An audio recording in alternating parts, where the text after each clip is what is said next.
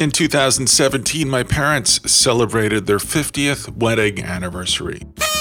I made a conscious decision not to acknowledge it at all. I do not approve of my parents' marriage. Even now, being around them takes a toll on me. After I see them, it usually takes me a week or two to recover. Growing up, to put it mildly, there was a lot of conflict. They were always at odds. They never agreed on anything. They argue a lot. They've always argued a lot. They've been subverting each other since July 1st, 1967. You know, the raised voices and the slammed cupboards and the stomping feet, it scared me. It took a toll on me.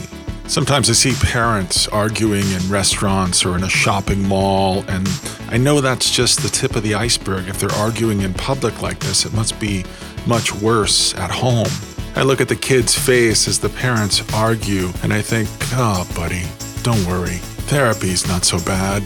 Even when I was young, divorced kids always seemed so cool to me. They had independent streaks. They had two parents who lived in separate houses, which means they had two bedrooms. I had to share a room with my brother in a tiny house. Divorced kids always seemed like they were doing fun things. They were going to the movies. They were going to like amusement parks, and they had these parents who were trying really hard separately to distinguish themselves as the superior parent. And I always wanted that. How could I not want that? Well, on today's show, we're going to meet a man named Shane, whose parents divorced when he was very young. And we're going to talk about the video game that made it okay for him and his parents to be in the same room together again. If you're a fan of classic Konami games, you're not going to want to miss this episode, which starts now.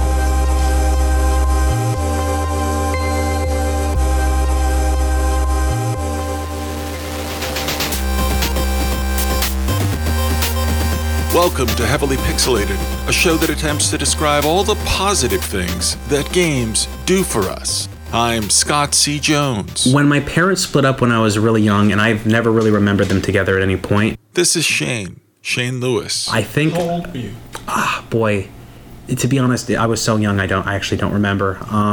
It was at least at a point where my early memories are of being in a house separated. I used to live with my mom, so my earliest memories are living with my mom and not living with my mom and my dad. So as far as I was aware, this was how, a childhood was. Yeah, it was done. Shane lives in a small town just outside of Toronto. When they first broke up, and I don't remember any of this happening, first memory is kind of weird. It's like almost being in a police car type of situation, where I remember going from some place to someplace else. So I don't know exactly what happened there, and my parents have never really told me the exact story of all that stuff, though I do know why they broke up now. At the time, it was just something that was just a very confusing mix of images. When they broke up, the only moments I ever remembered my parents ever being in the same room was when we were playing the NES.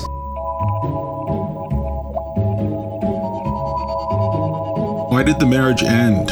Is that something you can tell me about? The marriage was... This is Shane's dad. I think I didn't really pay much attention to her. Yeah, she felt that too, and I didn't pay attention to her. And then she went out to a club with one of my sister-in-law, and then she met somebody, and they're still together today. So okay. I took it a little hard at first, but... But then things got better, and we're super good friends now.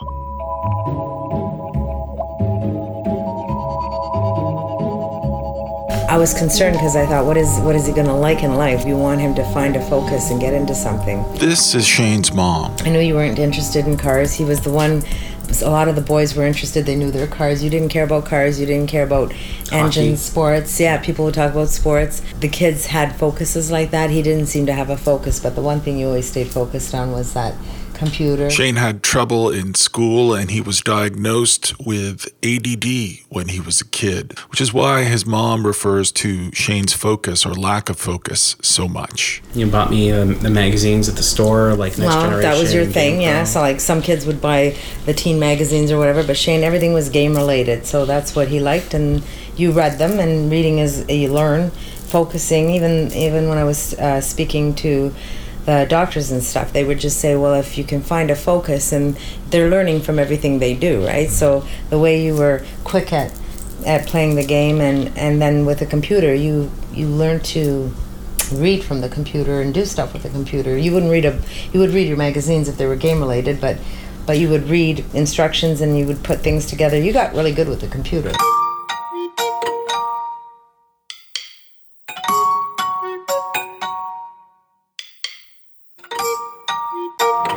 My parents are both Portuguese. Yep. And a lot of the people that live on the street, or at least when I was growing up here, were also Portuguese. So it's this very European-centric neighborhood. That's the house I grew up in. Right there? This one right here, 124 Thunderbird.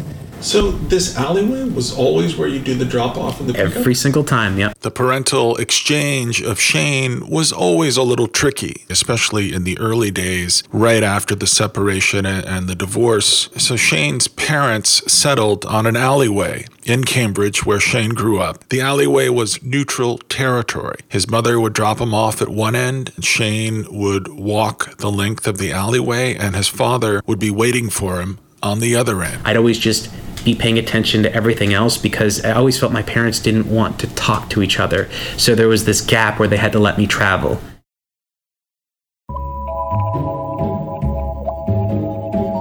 For me, it's this horrible memory where my mom would drive me to the alleyway, and then I'd get out of the car, and then I'd walk across this lonely, gross alleyway to the other end, and my dad would be on the other end. So for me, it was like this exchange of worlds. I was going from one location to another, and I wouldn't see the other world until that I was done with my dad and go back. During this unstable time, the one element of consistency for Shane, the one thing he could rely on, was a 1988 NES game called Jackal. We used to play Jackal. I know all the music, all the cutscenes. I loved every single secret. I loved finding things and exploring things. In 1988, Nintendo released a game called Jackal.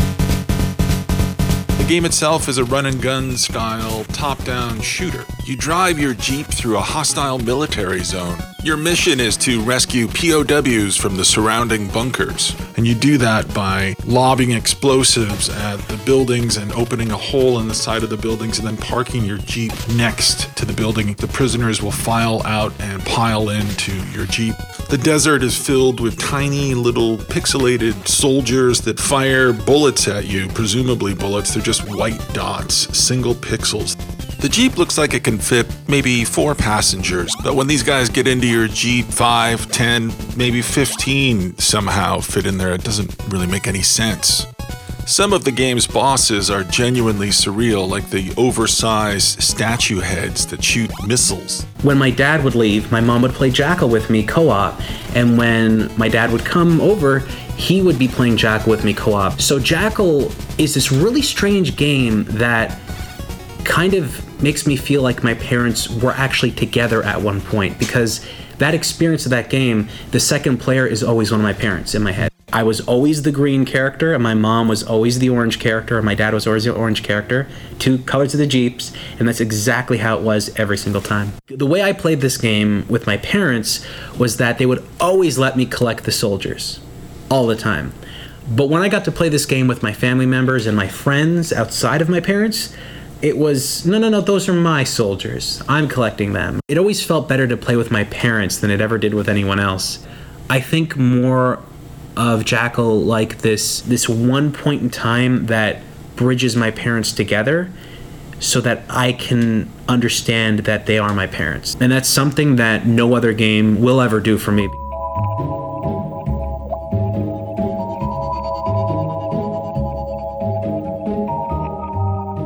Do you remember tense moments?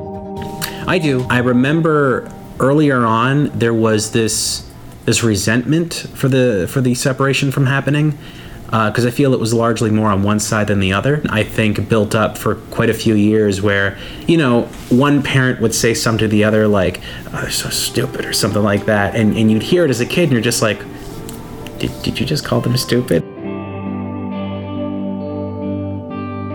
I imagine you got Jackal on sale somewhere. Like those I think I did. I must have, because I was always trying to be conscious of money and stuff. So I think I did.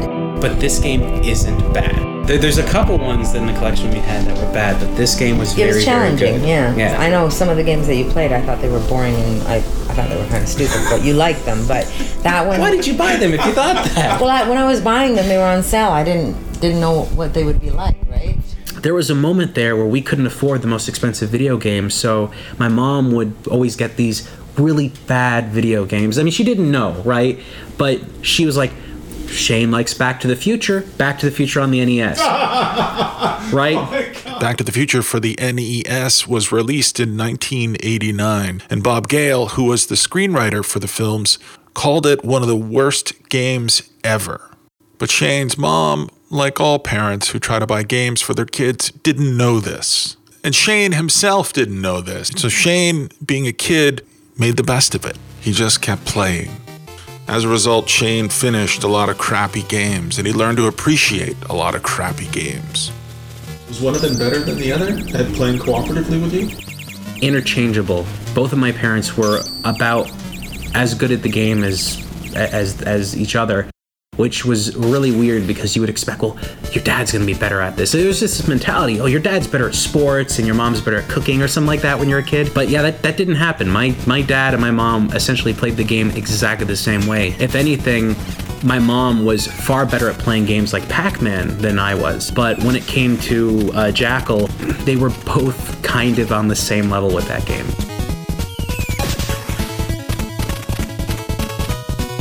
There's a point in Jackal where there's these little characters that you get that give you power-ups. Instead of them collecting the power-ups, they would let me collect the power-ups all the time. That made me feel like I was being helped while I was playing the game. They're nurturing you along the path of the game. They were being supportive of me playing the game. I think the older I got, the better I got at playing that, and I was able to show my dad and mom, I was like, look at this, I can get through this pretty quick now. I'm actually pretty good. You know what? I think I could do this on my own. And being able to do that made me feel like I was becoming an adult. When's the last time you played a game? Well, any one of these games, probably about 28 years ago. Do you want to play Pac-Man a little bit, Mom, to get warmed up? I got Shane and his mother together to play Jackal again after all these years. But I'm not sure how I'm going to do this because I totally forget the game. All right, I got you. We're playing 2 players? Yes. So who am I? You are the orange one. Well, just wait till it's outside. There you go. You're the orange one. So, one button is the grenade, and the other button is the machine gun. Am I supposed to shoot this guy, right? Yep. What I liked about this game so much was that there's no time limit. Or in a lot of other games, there was a time limit, or if there was a time, or wasn't a time limit, you would have to basically complete a stage as quick as you can because everything was trying to kill you. But a game like this, you could just sit here and wait, nothing will happen. And I always liked that. But I think the joystick was easier to handle. It was. Well, for you. The directional pad on the NES is not Shane's mom's preferred way to play video games. She wants a joystick. So you would have to use that. Yeah, I don't remember being able to play 2 people at once. I'm getting killed all the time now. You're going to get me back into this. I'm going to get addicted. Yeah, so collect the guys. Yeah, they want to be rescued. Yeah. Oh. This is going to sound a little bananas, but I feel it, so I'm just going to say it. There is nothing sweeter than the sight of a mother and a son playing a video game together. There was the one, I forget where they steal cars or whatever, and then I did never buy those games because it was hearing on the news, oh, it's bad and everything, but then you just took one and bought whatever you wanted to still play.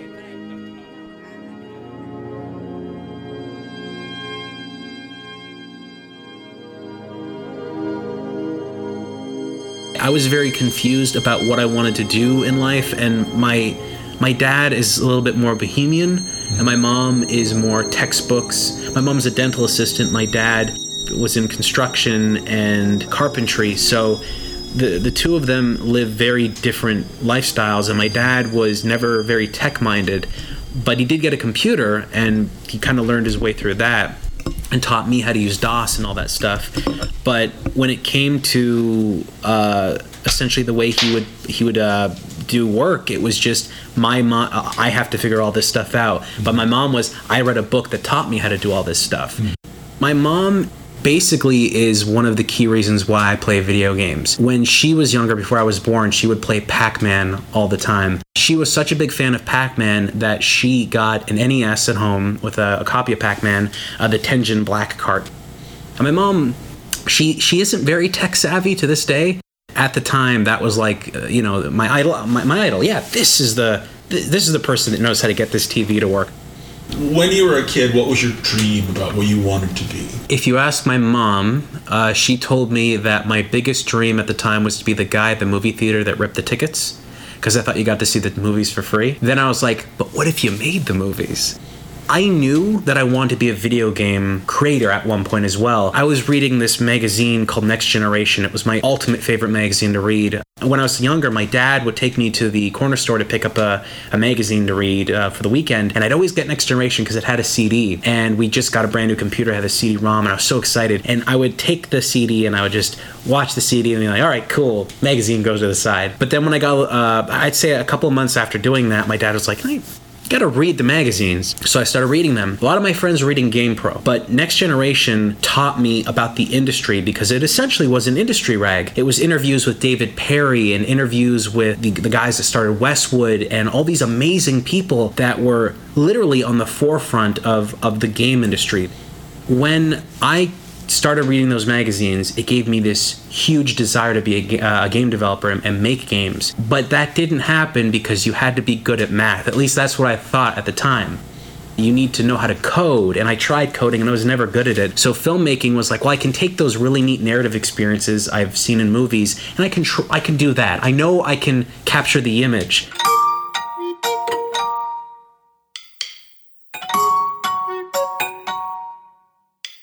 One afternoon last winter, Shane took me to see the most important piece of geography from his childhood. Yeah, so, well, that's great. The alleyway. I wasn't there before.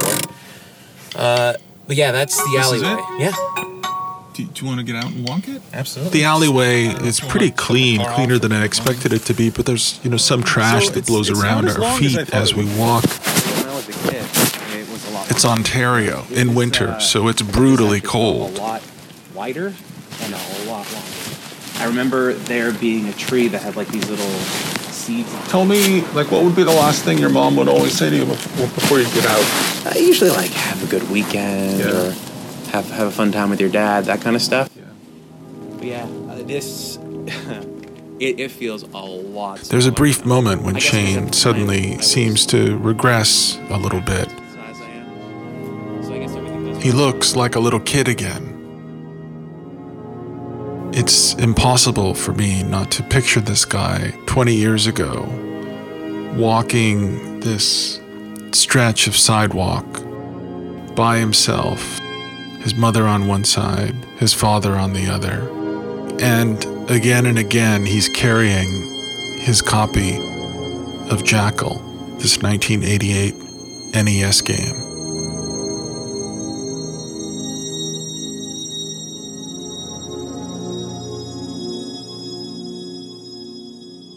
Like any child of divorced parents, Shane knew how to work the angles with his father.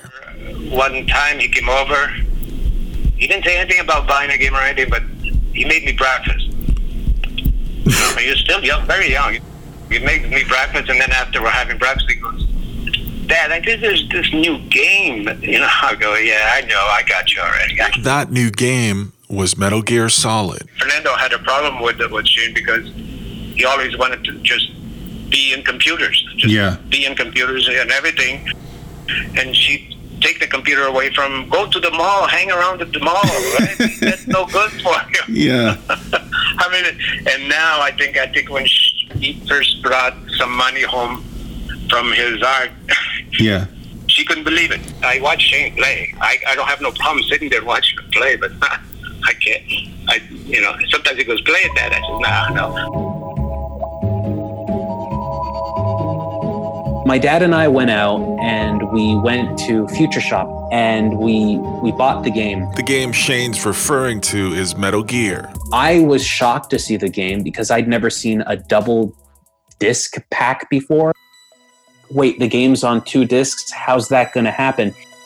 It was the first time I realized with Metal Gear Solid that there was people on the other end that were making these. It wasn't a machine. It wasn't this group of computer scientists coming together to make a game. It was real people. Metal Gear Solid is the only game I can think of off the top of my head that begins with the actors' names in the opening credits. Metal Gear Solid presented itself like it was a legit movie. And Shane's dad sat on the couch behind Shane and watched him play as if he was watching a movie. The characters felt real. There was so little animation in the original game. There wasn't even moving mouths. There was PC games at the time that were pretty wild and pretty big, but none of them were directed like this. None of them felt as epic as what Metal Gear Solid was. Just the tiny little things in the game that add up to so much more. In Metal Gear Solid 2, there's a bucket of ice, and if you shoot it with a gun, the bucket will fall over and all the ice cubes will fall out individually. The ice cubes will melt, and you can actually shoot each and every individual ice cube. The amount of detail in the Metal Gear games is extraordinary. It's this attention to detail in these characters that drove me forward to make me feel like I was watching this epic movie. I remember at every moment showing my dad the little things that the game would do. My dad definitely wouldn't play the game. A part of that is kind of what it is now. Doing what I do for a career, my dad watches me play games. But with Metal Gear Solid, he was just as invested in the story as I was. And he wouldn't tell me what to do, right? He wouldn't tell me to go do something specific in the game. Every morning, whenever I hung out with my dad, we'd go to Tim Hortons in the morning, and there'd be a group of his friends there, and we'd all sit there. I'd get a donut. That day, I didn't talk about the game because I didn't know if I felt comfortable talking about video games with adults. But my dad he was just telling everybody about the story. You guys, there's this game that Shane has at home that's a movie. It's an actual movie, and he can play actors in this movie. It kind of made me feel like more people could like video games. That definitely had to rub off on me on the way I do re-res and the way I talk about games with other people. Shane had a good job in advertising, but in 2014, he felt inspired to try something else, and he decided to make a significant change in his life. As crazy as it sounds, he wanted to be on YouTube. I was worried when he was telling me that he was wanting to get into the gaming and stuff, and I don't think you can make a living out of that, but do something with film or whatever. So when he quit his job working advertising, I was not happy. I was scared. So when you told me you quit your job, because I think you were making, wasn't it 50? You had 50,000 on all your benefits? That was 40 something. 40 something, close to 50, and that was how many years ago? That was my second job I ever got. And yeah, I had like a high-paying career job. That was the starter, and they said there's a lot of room going up from here, and they liked him. When he came home and said, I don't like that, Mom. I quit my job. I was not happy. I was scared. I was scared for you because I thought, well, what are you going to do? And he was doing the re-res, but he was only putting so much time into it because he did work full-time, so it worried me. I am a huge fan of the NES from way back in the day when I was a kid. This is Shane's very first YouTube video as re-res. System around.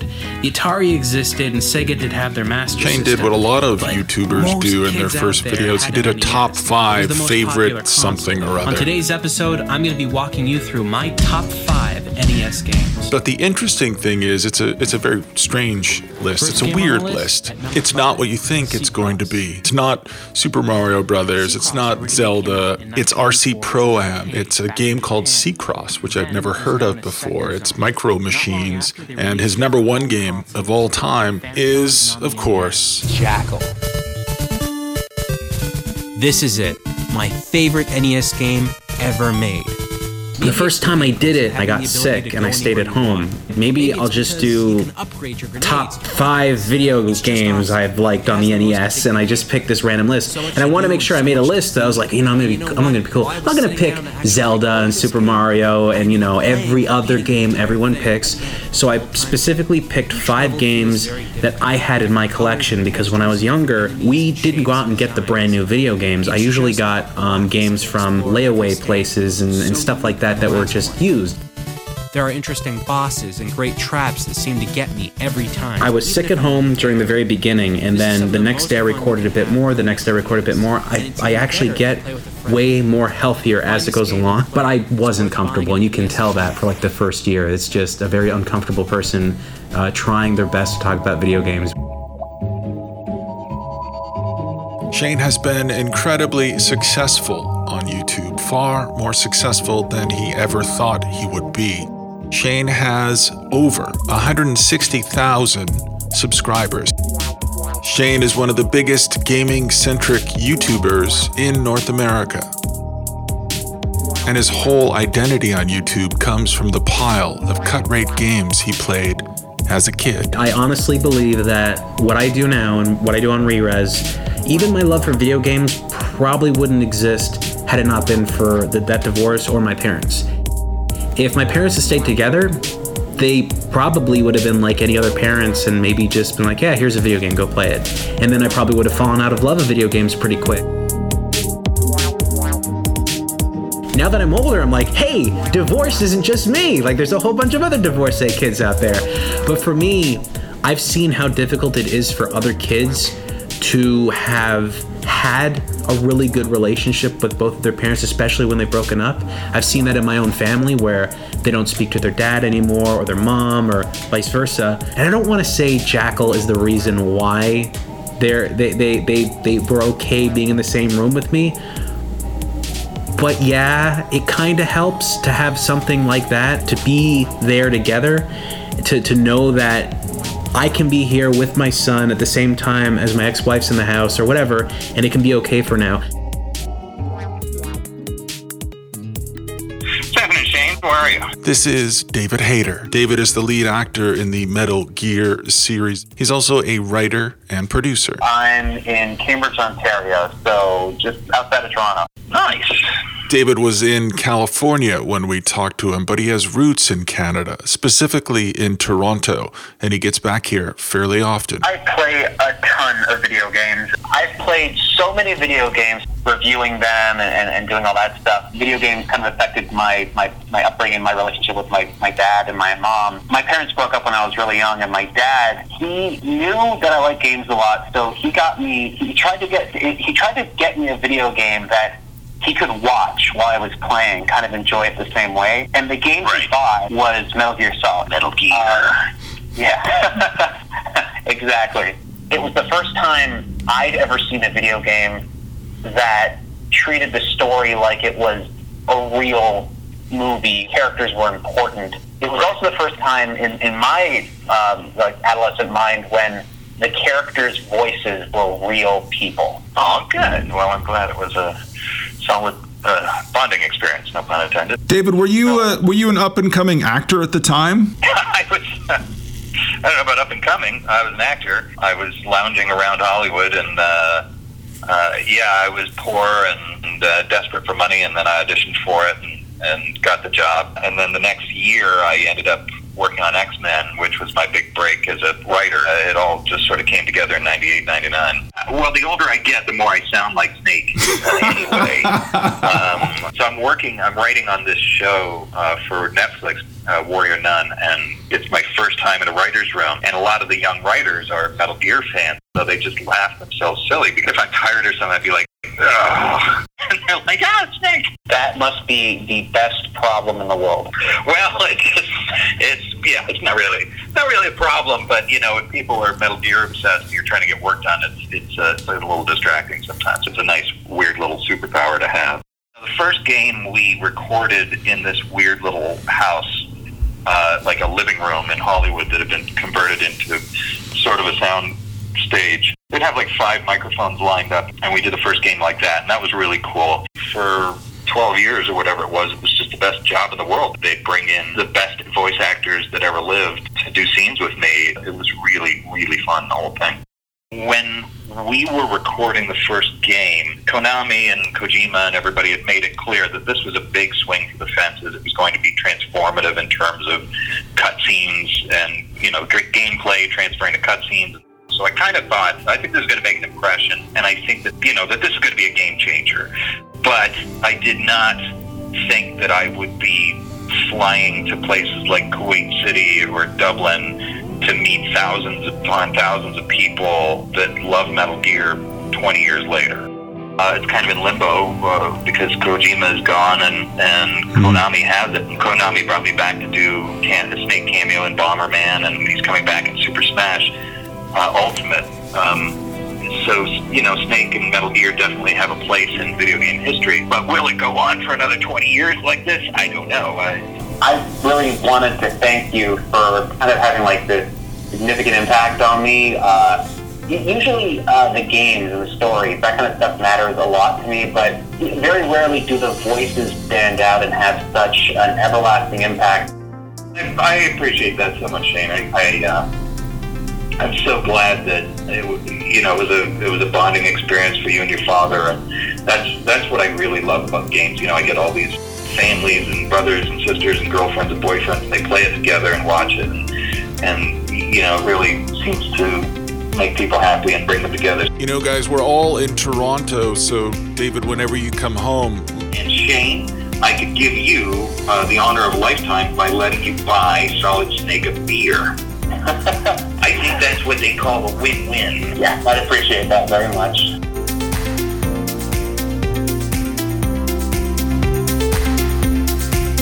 That's it for today's episode. Thank you, Shane Lewis, for opening your home and your heart and for letting us all inside. The episode really just came together in the last couple of days. We worked on it for almost a year, believe it or not. It was a long journey, but boy, was it worth it. Shane, of course, is known as Rerez on YouTube. He's got 2 channels there, and he just launched his own podcast. It's called Hot Take, and it's available on iTunes, Stitcher, and everywhere else. Special thanks also to David Hayter. David is currently working on a show for Netflix called Warrior Nun, so keep an eye open for that. Thanks also to producer Sarah Deakins, technical producer Stephen Nikolic. Music in today's episode is provided by the Free Music Archive, freemusicarchive.org. Tracks include Nomi's theme from Sulcus, Teamwork from Scott Holmes, Fairs of State by Shaolin Dub, Night Hills by Livio Amato, Upbeat by John Luke Hefferman, Cupcake Marshall from Blue Dot Sessions. Extra special thanks to Lindsay Hodges, who took a photo of herself wearing a heavily pixelated t-shirt. So cool of her to do that. And follow Lindsay on Twitter at Lindsicon, LANDSICON. We will be back in 2 weeks with another episode. Thanks for listening. We'll see you next time.